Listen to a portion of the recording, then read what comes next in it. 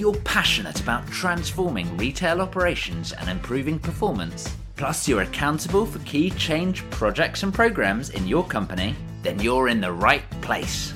Welcome to the Retail Transformation Show with me, Oliver Banks.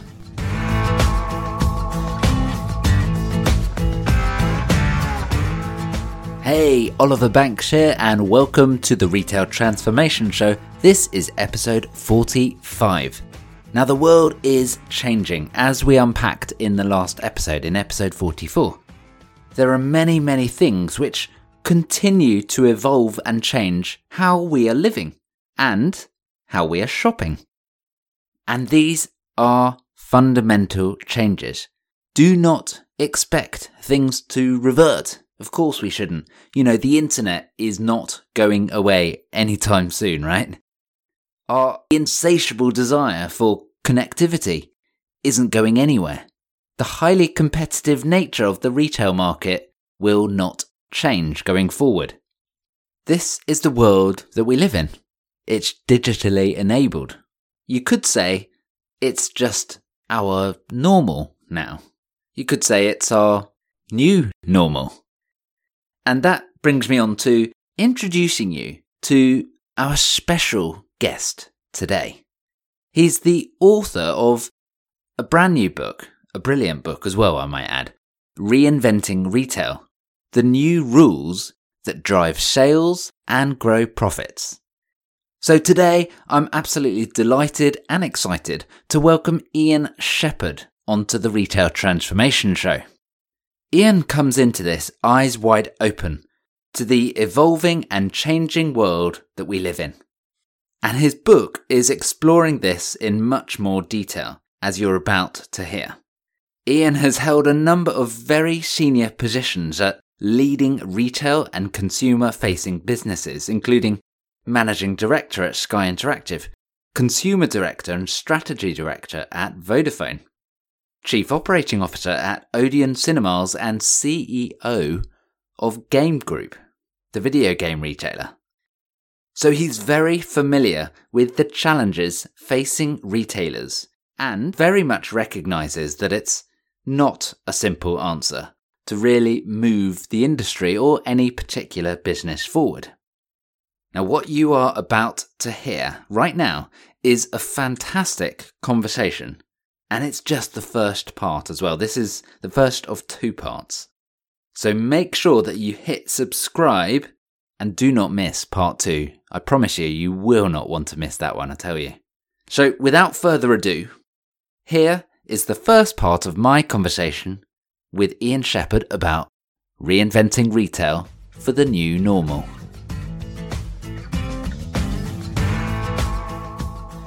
Today, we're joined by Ian Shepherd, who has just released a brand new book, Reinventing Retail, which is a fantastic read. Ian, welcome to the Retail Transformation Show. Oliver, good morning, and thanks very much. It's great to be here on the show. Well, it's fantastic that you're here. I'm really looking forward to our conversation. We've got a couple of different episodes. This is obviously the first part, so if you are listening, remember to hit subscribe and come back next week for the second part. Ian, I have to say, you've done a fantastic job with the book. It's a brilliant read. There's a ton of really actionable advice, which I personally love.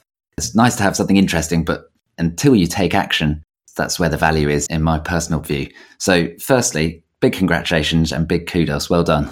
Well, look, you're very kind to say all of that, and what particularly stands out for me in what you've just said is this piece about actionable and practical advice. I think there's a real danger we're all facing when we look at the challenges that retailers up and down the high street are facing. We're all looking at the same problem, and there's a wide community of people out there trying to offer help and advice. And I think that, you know, for me in writing Reinventing Retail, one of the questions that you face is, you know, have I got something extra to say? Have I got something additional to offer? Because there are, you know, loads of and fantastic, intelligent retail observers and advisors and consultants out there. You've had many of them on this show. So what could I possibly add? And what I wanted to add was the fact that I've actually been there, sitting around those board tables in retail and hospitality businesses, and so I've had to in a very practical way, roll my sleeves up and think, well, what do we do in this situation? And so what I've tried to capture with Reinventing Retail is a set of, as far as possible, kind of really recognizable and practical observations about what's happening, and therefore, discussion about what retailers around the world might do about those things. Well, I think it's brilliant. And that valuable experience that you do bring, as I say, having had those senior roles, getting your hands dirty, really doing this stuff makes it so authentic. So I think that's really valuable for anyone that is in a retail position and is facing challenges. This is someone sharing their experience that has been there, done it, got the T-shirt of it. So highly recommended. And actually, Ian, you go right from the beginning. You share one of the most defining moments of your career, that stepping out onto the street at 2 a.m. And I'm going to let people dive into the book, pick up a copy of the book and understand what's going on there.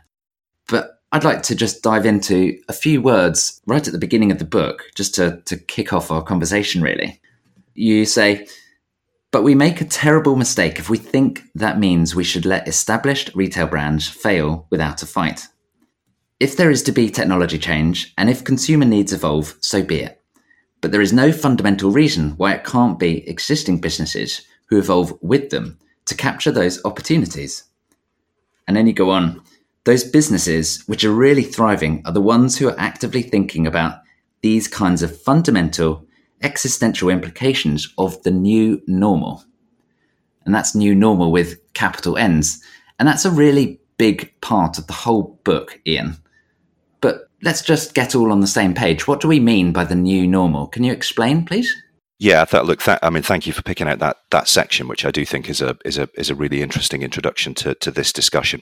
What I was trying to capture there in the introduction to the book is that in some senses it's self-evident that the reason that so many retail and broader consumer businesses are getting into difficulty now is because the world has changed, and the most obvious and direct way in which the world has changed is in the sort of the way that technology has evolved over the last 2 decades. So we now have all of the information in the world available to us, on our mobile phones 24 hours a day. So instead of, I think I used the example in Reinventing Retail of, kind of buying a fridge. I mean, I'm old enough to remember when buying a fridge meant getting the bus down to wherever the electrical retailer was and looking at the fridges and looking at the different specifications on the price labels and writing down some prices. And if you wanted to do some price competition, you then had to get another bus to the next shop and take more notes and eventually you just gave up and bought the thing that was in front of you.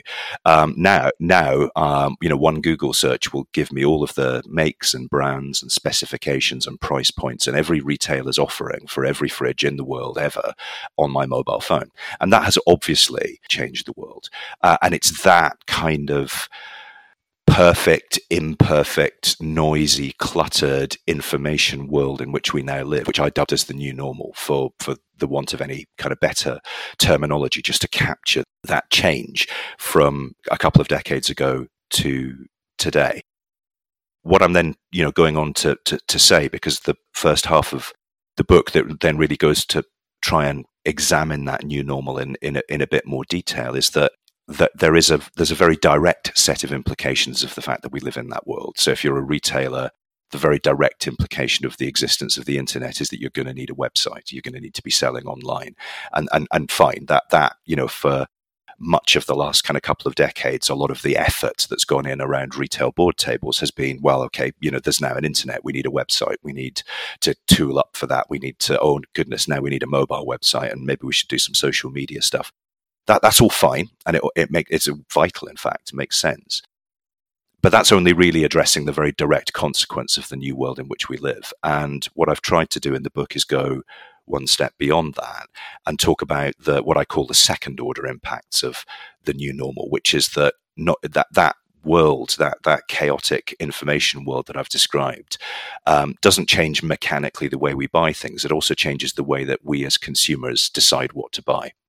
And so, the way we identify brands, the way we compare products, the way we form relationships with businesses, the way we share our experiences and opinions with each other are all entirely different now than they were a couple of decades ago. And each of those also has big structural implications for what it means to be a retailer today. And they become effectively, in the end, a manifesto for change and evolution for retailers. It's not enough just to have a website and social media feeds, and it's not enough even to have invested in kind of clever omni-channel integrated technologies. Actually, you need to go one step further than that. I was with a retail CEO friend this week, and I can't name the brand, but it's a brand that you would put.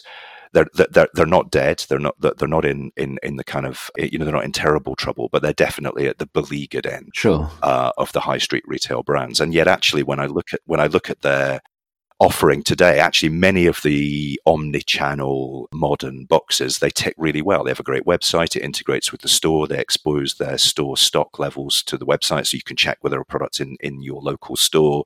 Their social media feeds are pretty rich and good and link directly back to give you the ability to buy the product. And yet they're still struggling. And it's interesting because if you were to take that situation and you were to rewind, say, 5 years and say, here's my proposition, you'd be like, wow, that's absolutely everything you should be doing. Perfect. Crack on. Correct. Because it ticks all of those first order, all of those direct boxes in terms of, well, we now live in an internet-enabled world. But the reality is their consumer has changed. Their consumer is considerably more demanding than they once were. They have many more choices than they once did. They're just that their needs and wants have evolved even beyond just, can I shop with you seamlessly through multiple channels? And so they're having to address the store experience that they deliver and how rich and involving and immersive that is. They're having to address issues of customer data. Do they know who their most valuable customers are, and are they able to do something meaningful with that information? They're having to address all sorts of aspects of the experience that they deliver for their customers on top of the kind of technological multi-channel stuff. Yeah. And I think they'll succeed. They're engaged in an amazing kind of change program. And it sounds, I'm at that particular brand, I'm pretty optimistic about, but that is the reality of being any high street retailer today. And that's why the extract that you were kind enough to read out before, what it came immediately after was a piece where I said, there is a kind of cold-hearted economist's view of the world that says change happens. New technologies emerge, new businesses arise, old businesses get consigned to the dustbin of history, and that's just okay, isn't it? But of course, it's not okay. Proverbial evolutionary, do or die.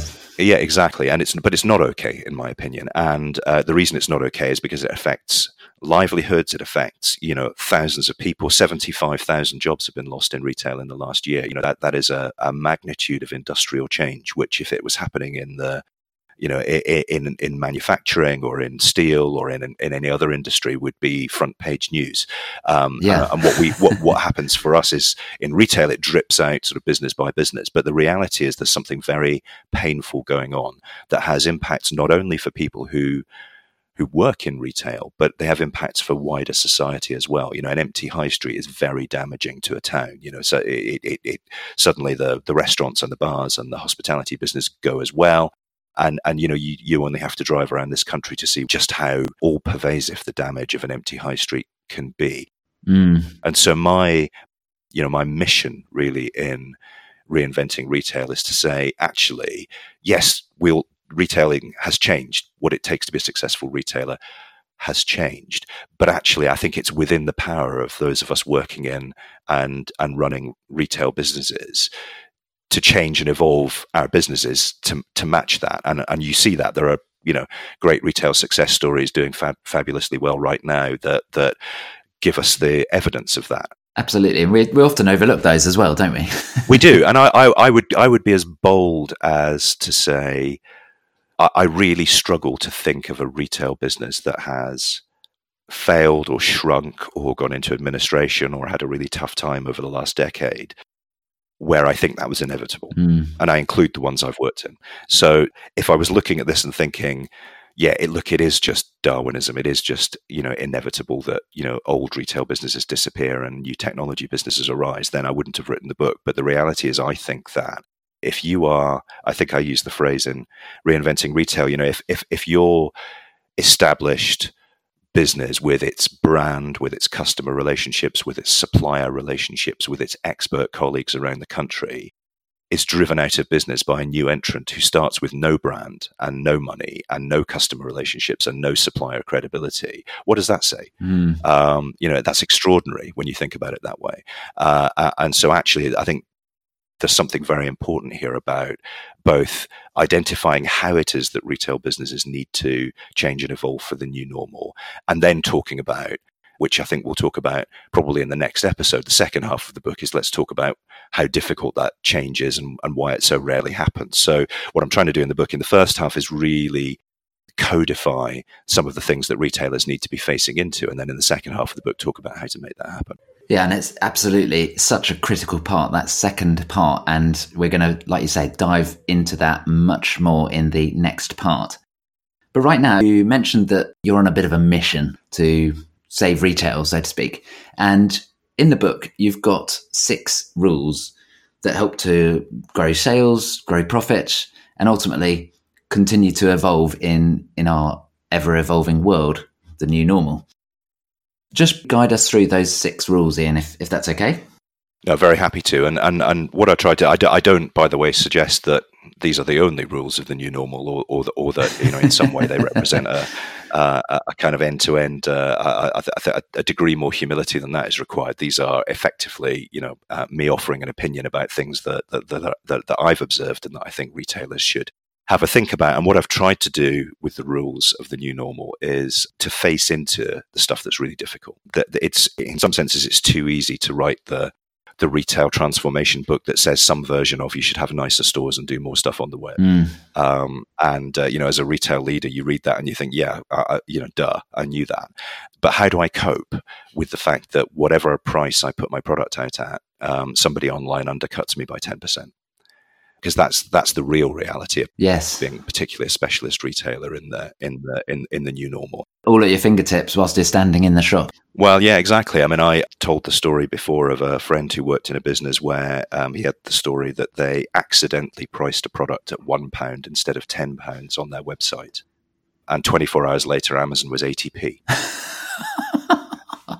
Yeah. And that is, that's a particularly kind of brutal algorithm in action. But the reality is some version of that is happening all the time. And that's why rule 1 of the new normal in the book is somebody's going to sell your product at cost or even less than cost.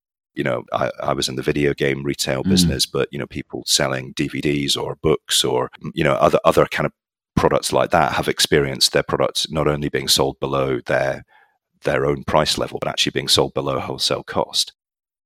We had several experiences in my time running Game of seeing, for example, supermarkets selling video games for £3 when you buy your groceries. That's a kind of price competition, a kind of intensity of price competition that we just didn't see, I think, 20 or 30 years ago in quite the same way. And so there's quite an extended section at the beginning of the book talking about this first rule of the new normal and trying to offer some thoughts about, in the real world, how do you cope? Because wishing that that's going to go away is not the answer. And so, we talk about, the pricing strategies that might help people cope in an environment where that very sort of mechanical, straightforward price competition is as brutal as that. I then go on to say, you talked about there are 6 rules, and just briefly the following 5. The second rule, it says everyone knows everything. A great retail example of this is that, once upon a time, if you were selling electrical goods, you made all of your money on the extended warranty because that was a huge 70%, 80% margin product, and you were making virtually nothing on selling the computer or the television itself.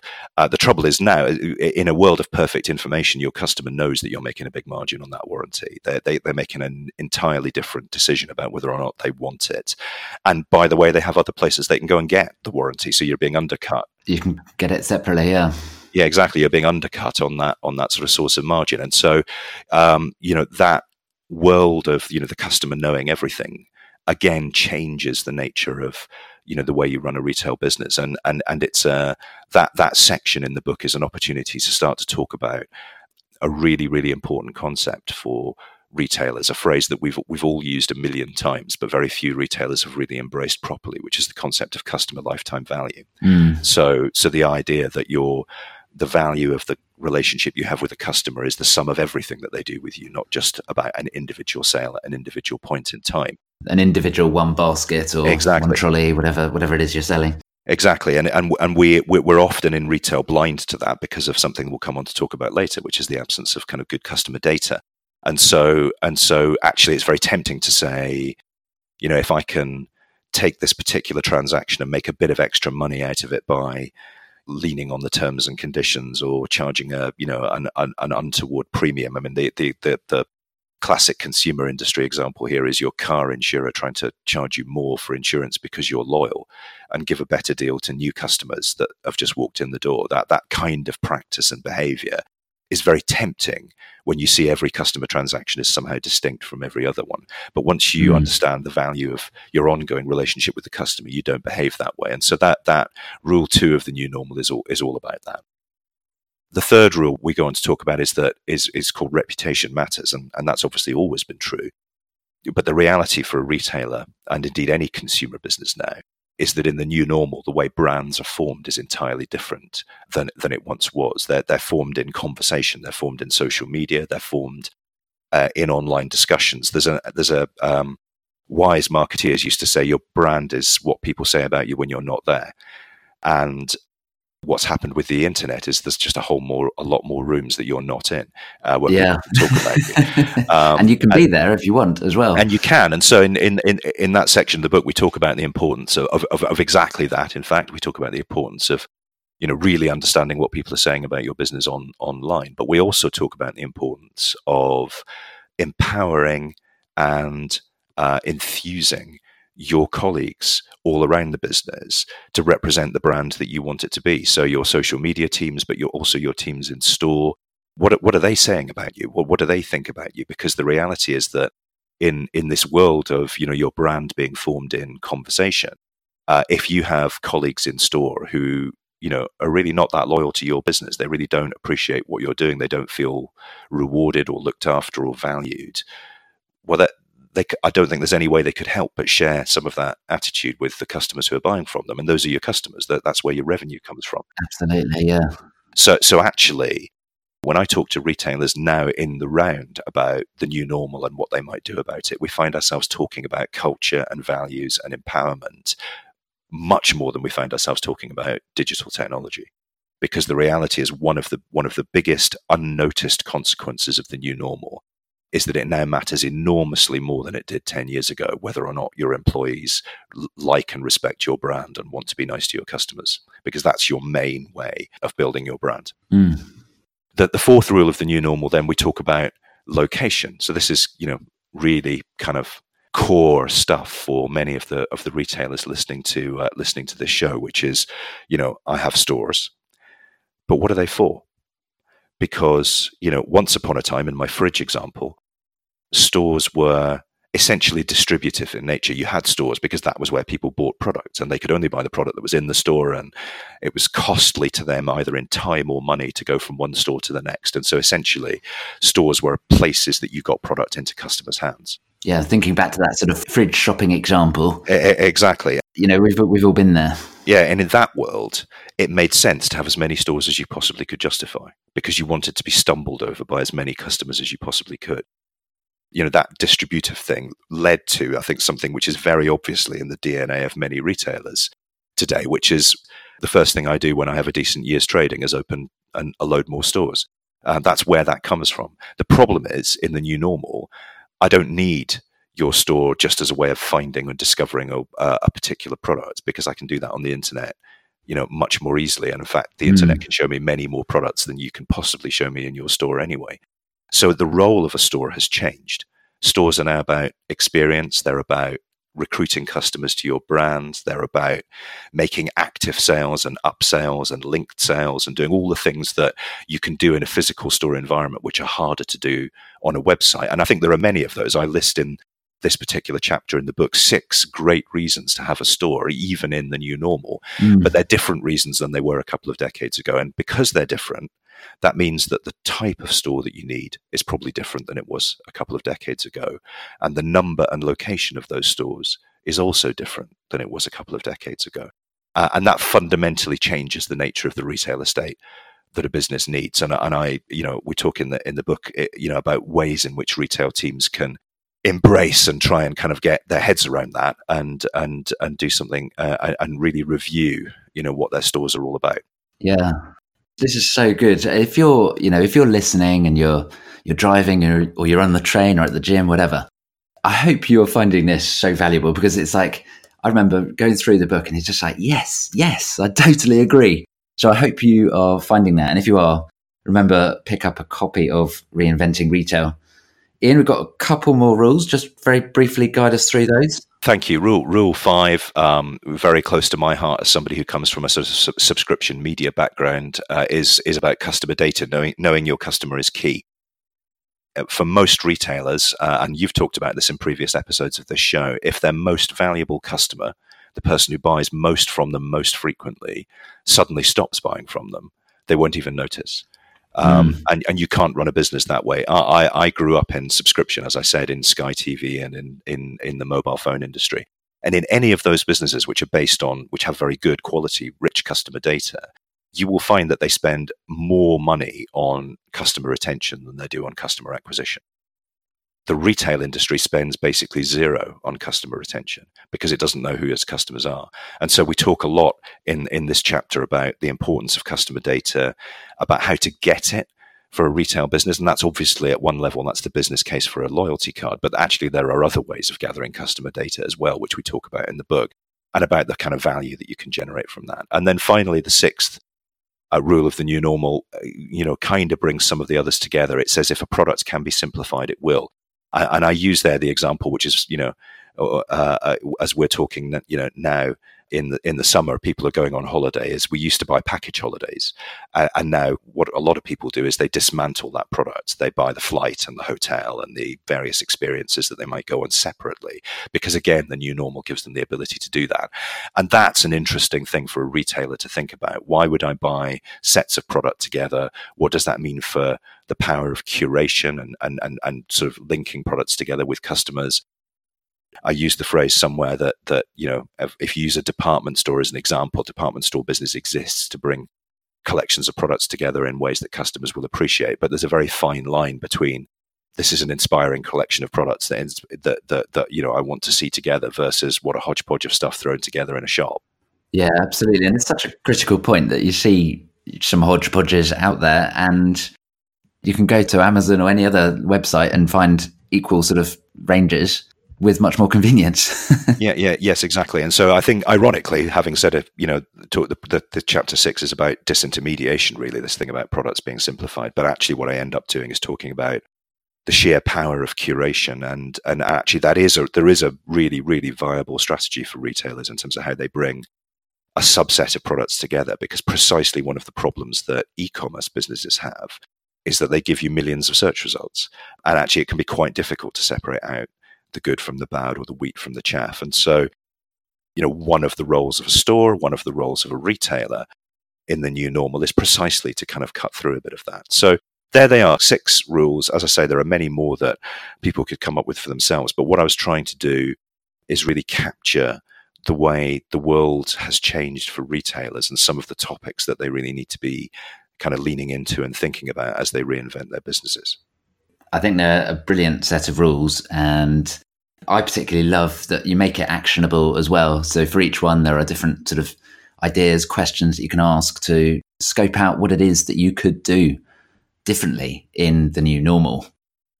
Is there, just very briefly, and just before we wrap up this episode, is there a particular rule that you think most retailers come up against, the biggest challenges, the most difficult rule? Yeah, I mean, that's a really interesting one, isn't it? Because I think there are some challenges in all 6 of the rules. I think the thing that's most visible for many of the retailers who are kind of going through a reinvention process today probably is that piece about the role of the store. Yeah. Because firstly, it has changed in such a fundamental way. But secondly, I'm going to sound a bit disrespectful now, but it's too easy to give a glib answer to the question, what is the role of your store? Because I've heard a lot of people say, well, obviously in the new world, our store is about experience and discovery and curation. Yeah, fill in the buzzword bingo game, right? Yeah. And then I go into their store and think, that's not what I'm seeing at all. What I'm seeing is, you've bought some product, you've stuck it on shelves, and you're basically hoping that I walk in and buy it. And that's a way away from the kind of customer-focused, CLV, customer lifetime value oriented, relationship based retail business that many retailers' annual reports would suggest is what they're going for. And so I think that particular section, I find myself talking to retailers a lot about what is your store actually for? And once you've answered that question, and as you say, there aren't quite worksheets in the book, but there are certainly sections encouraging retail teams to go and have this discussion. Once you've worked out what your store is for, that's going to leave you with some very uncomfortable realities about how many of those stores you need and what you want them to look like and feel like for your customers, and how you react to that, what you do about it, which gets you into the second half of the book about how to create change. That's a really, really mission critical conversation for retailers today. Absolutely. And let's wrap this one up here. That whole second part of the book, as you say, is all about making that change and making it actually happen, which is certainly right at the heart of my beliefs around, if you don't make a change, nothing changes, and you haven't actually done anything. So it's all been talk. So you actually got to make it happen. And that's what we're going to be diving into in the next episode. Ian, thank you so much for sharing a ton of value here. The book, once again, Reinventing Retail, the new rules that drive sales and grow profits. Ian Shepherd, thanks very much. Oliver, thanks so much for having me. So tell me, what did you think of that? Was that not a fantastic conversation with Ian there? I have to say, I really enjoyed his book, and I do thoroughly recommend you pick up a copy. It's Reinventing Retail, available in all good bookstores. And if you'd like a link to that, or if you'd like any of the other info, you can find all of that on the show notes page from today, obandco.uk/45. And if you enjoyed today's conversation, why not reach out on LinkedIn or Twitter? Ian and I are both there, so you could tag us both. Ian on Twitter is Ian A. Shepherd, and I am Ollie_Banks. That's OLLIE_Banks. And of course, we're both on LinkedIn under our own names. And if you've not already done so, make sure you hit subscribe to the podcast so you don't miss future episodes. We've got part 2 coming at you, and new episodes are released every single week. So hit subscribe right now. And I will look forward to joining you next time on the Retail Transformation Show. Have a fantastic week.